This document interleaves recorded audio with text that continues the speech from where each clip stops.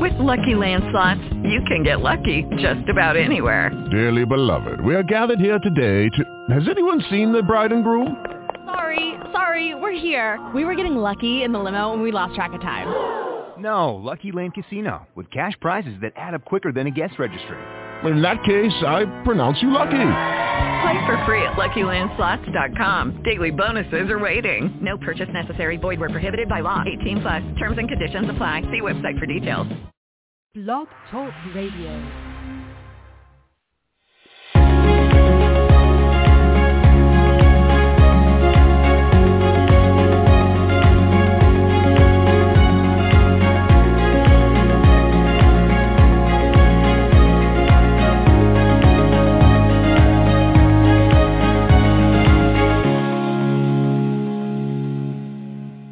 Together on a regular basis here on your Home Buying Compass to learn about buying and selling homes, learn about the real estate market. Hi, everyone. This is Jim Mitchell, and while we try to provide some guidance and education, what we don't want to encourage you to do is think you can outsmart the market.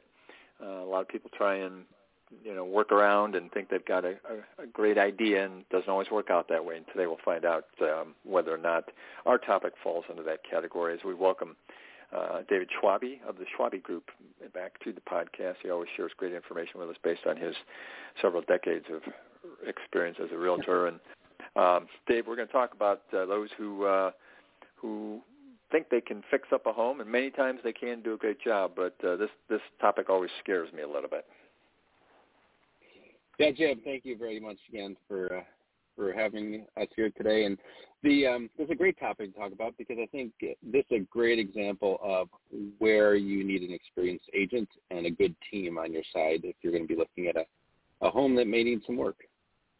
Yeah. Now, certainly there's people who like to buy homes and flip them. That's one whole category. But there's many others who see a home that's a little depressed and say, okay, I can bid low, I can get this, and I'm going to fix it up, and it's going to be what I want when I'm done. So talk about that concept. How should buyers who think they can do that really approach that type of a purchase? Sure. I think that the buyers need to look at it from a perspective of knowing exactly what they want, what the final product should look like to them, and then put together a plan of action. Because honestly, if you really think about it, there's two kinds of buyers. There's ones that just love new homes and everything has to be perfect and brand new. And if that's the case, this might be the kind of buyer that could do something like that. And there's others that are okay with little things being wrong here and there. But we have to understand what that buyer is looking to achieve, what's their end product goal, before they can really get too deep into this, obviously for cost reasons. Yeah.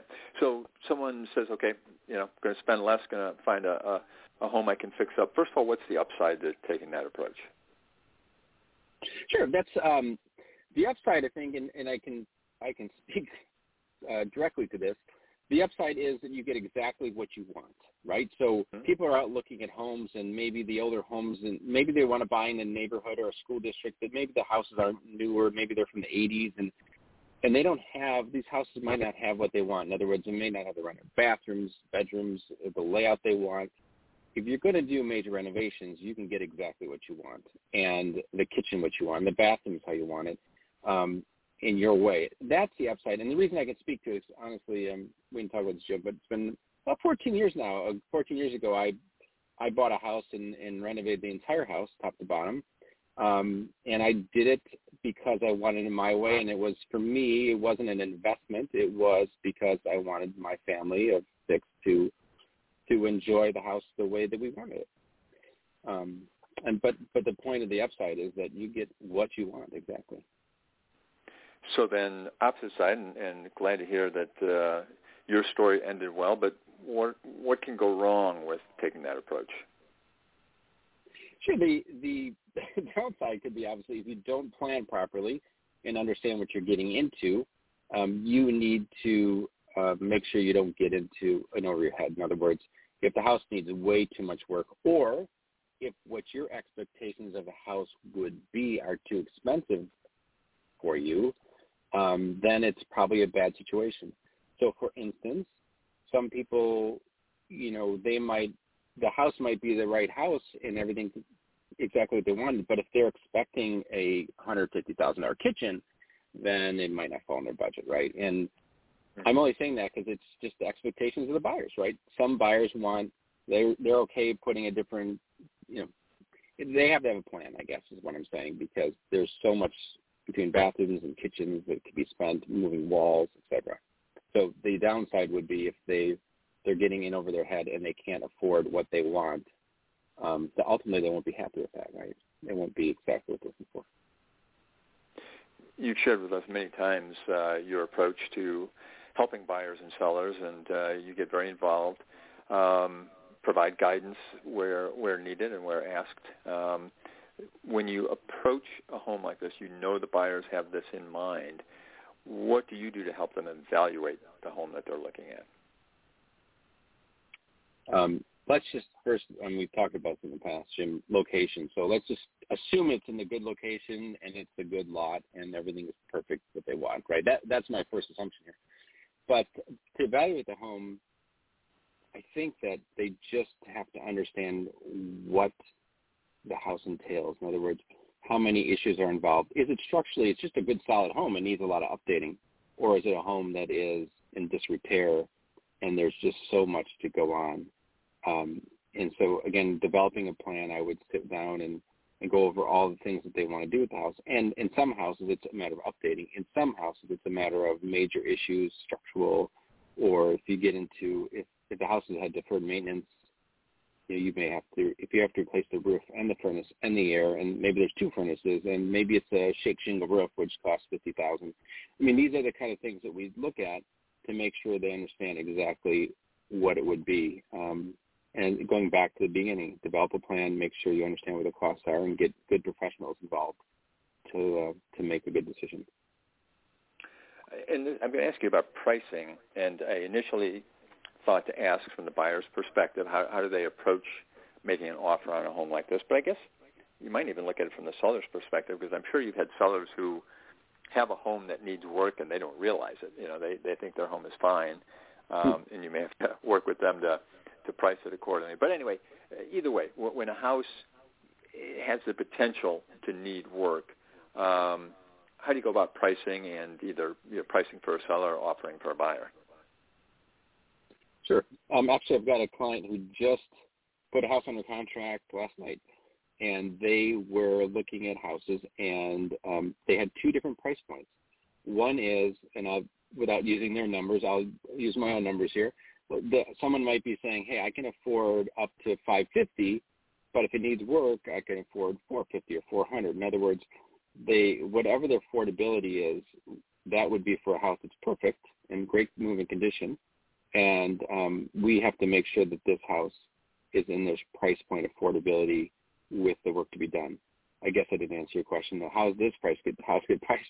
So the house that specifically we're looking at buying has to be priced below the market, and this is where it gets interesting, right? Depending on the market. So, for instance, if you were trying to buy a house like this in March of this year, when the market was skyrocketing higher and higher, people were probably overpaying a bit for a house that needed a lot of work. As the market slows and we get to more of a normalized market in the next 6 to 12 months, I think that we'll see a spread between the best houses and the houses that need a lot of work, and that house that needs work needs to be priced properly. And honestly, you see houses sitting in the market right now and they're in a great location. It comes down to, we know that that house is overpriced, right? And but we set up a game plan to figure out how we can best determine a good price for that house. Again, and if they're going to do a lot of work, we have to make sure they pay the right amount, or it will not work out in the end. We're talking with David Schwabe with the Schwabe Group, Compass Realty today, getting information about those of you who may be interested in buying a home that needs some work, ready to roll up your sleeves and try and turn it into the home that you've always wanted. We talked about some of the things buyers should be looking for, what some of the pitfalls are. I know frequently, David, when homes are purchased, there's a home warranty that sometimes even the seller provides, the buyer will pick up. When a home is outdated or potentially even needs repair, do those warranties, are they still available? Do they vary? How does that get impacted? Sure. The warranty companies are obviously independent. They don't ever come to the house. But the bottom line is the home warranty companies will cover items that are not pre-existing. So, for instance, if you bought a house with a 75-year-old furnace, it'd be ridiculous. But if you did and it was still operational, technically the home warranty will cover it because it was operational at purchase. So we see people who are doing so this would be good in this situation if they're going to buy the house and fix it over time and they're worried about the really old furnace and old water heater and old air conditioner, that sort of thing, but they all operate. If they buy a home warranty or get a home warranty, then during the process for the next 2 or 3 years, if something happens, that furnace could potentially be replaced or obviously repaired. So those warranties will cover it as long as it's not pre-existing. And that's an important people to understand. You know, if you've got a leak in your roof, the warranty company's not going to fix it if it was leaking during the inspection period. Yeah. Talk about the inspection too. Does that become even more critical when a buyer is thinking about making major changes to a home? Absolutely. So it's always important to do an inspection. I never recommend going without one unless you're a seasoned house flipper. But the inspection is important, and it's more important too, by the way, to tell the inspector what the intentions are. Like, hey, we're going to replace this furnace after we move in, so I'm not worried about it. But I am worried about this, this, and this. I'm worried about the structural, or the flooring doesn't seem right. It's kind of bowed here. The kind of things that could turn into major issues, we really want to make sure we've taken good attention to protect ourselves. But, for instance, and again, talking about my house when I bought it, I knew I was going to renovate the entire house. So I just had to make sure it was a solid house, structurally sound, everything's in good condition, that I could do the work that I want to do to the house. I assume the buyer has to do a lot of homework to evaluate the cost of the changes they want to make. As you said, you may have a price point that says, I'll spend this much and keep this much in reserve, but no matter how much you have in reserve, if you don't know what certain things cost, that might not get you very far. That's a lot of planning that should go into this before someone attempts this, right? Absolutely, and I think that's when we put them in touch with someone maybe in the trades and they can give us some pretty good idea on the value. If they're going to do major work to a house, obviously we want a contractor to come in as well, an inspector, take a look at it and give them a ballpark figure how much it could cost to redo these things in the house. For instance, a good contractor can probably look at a bathroom and say, if we're going to do that from scratch, it's going to be X dollars, assuming this level of product, right? And if we're going to do a kitchen, it should be about this much in today's market, because obviously the cost of materials are changing daily. So, but and that's a good point too. Yeah, we'll talk about those professionals, those tradesmen. You often provide referrals for many different services to your buyers. In today's market, is it hard to find tradespeople? Let's say, okay, I'm going to buy a home and I plan to do these things. Could it be 6 months before I can even get someone to come in and start work? So it's interesting. I've been having pretty good luck lately with the tradespeople. They seem to have slowed down a little bit. The bigger question always has to be with appliances and cabinets, and so that's a question for the tradespeople: is, hey, what's the time frame right now on to get some materials? The buyer right now doing some work in his house, and that was the question to how long is it going to take to get the kitchen cabinets? We want to redo the kitchen. All very important questions. But with a referral to a good tradesperson on that specific topic, we should be able to get those answered pretty quickly. And in theory, we talk about people buying to get into a neighborhood, growing, moving into a new home as their family grows. I assume people think they're going to get a good return if they do a lot of work on their house, but is that the approach they should go in with, or just not really count on an upside later down the road? Yeah, if they're going into it as an investor, that's one thing. But if they're going into it, they're going to live there 15 years, 20 years, that's a hard call, right? Because the reality is if they buy a different house, that house is going to need a lot of work over the 15 or 20 years anyways. But to get a good return, it could be expected, count on it, depending on how much work you're doing. And that's a discussion we can have as well with the buyers. Okay. Well, boy, I got a list of things here we're going to continue talking about in future episodes, David. But we always like to give you a minute to kind of tell people where to get a hold of you and where to find you. So let's do that before we let you go today. Sure. It's my cell is 847-636-6747, 847-636-6747, or david@schwabegroup.com.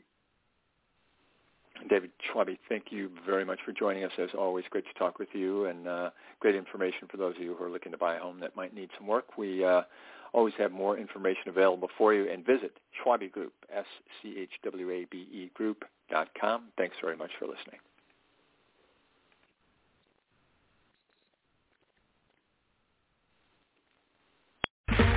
Okay, round two.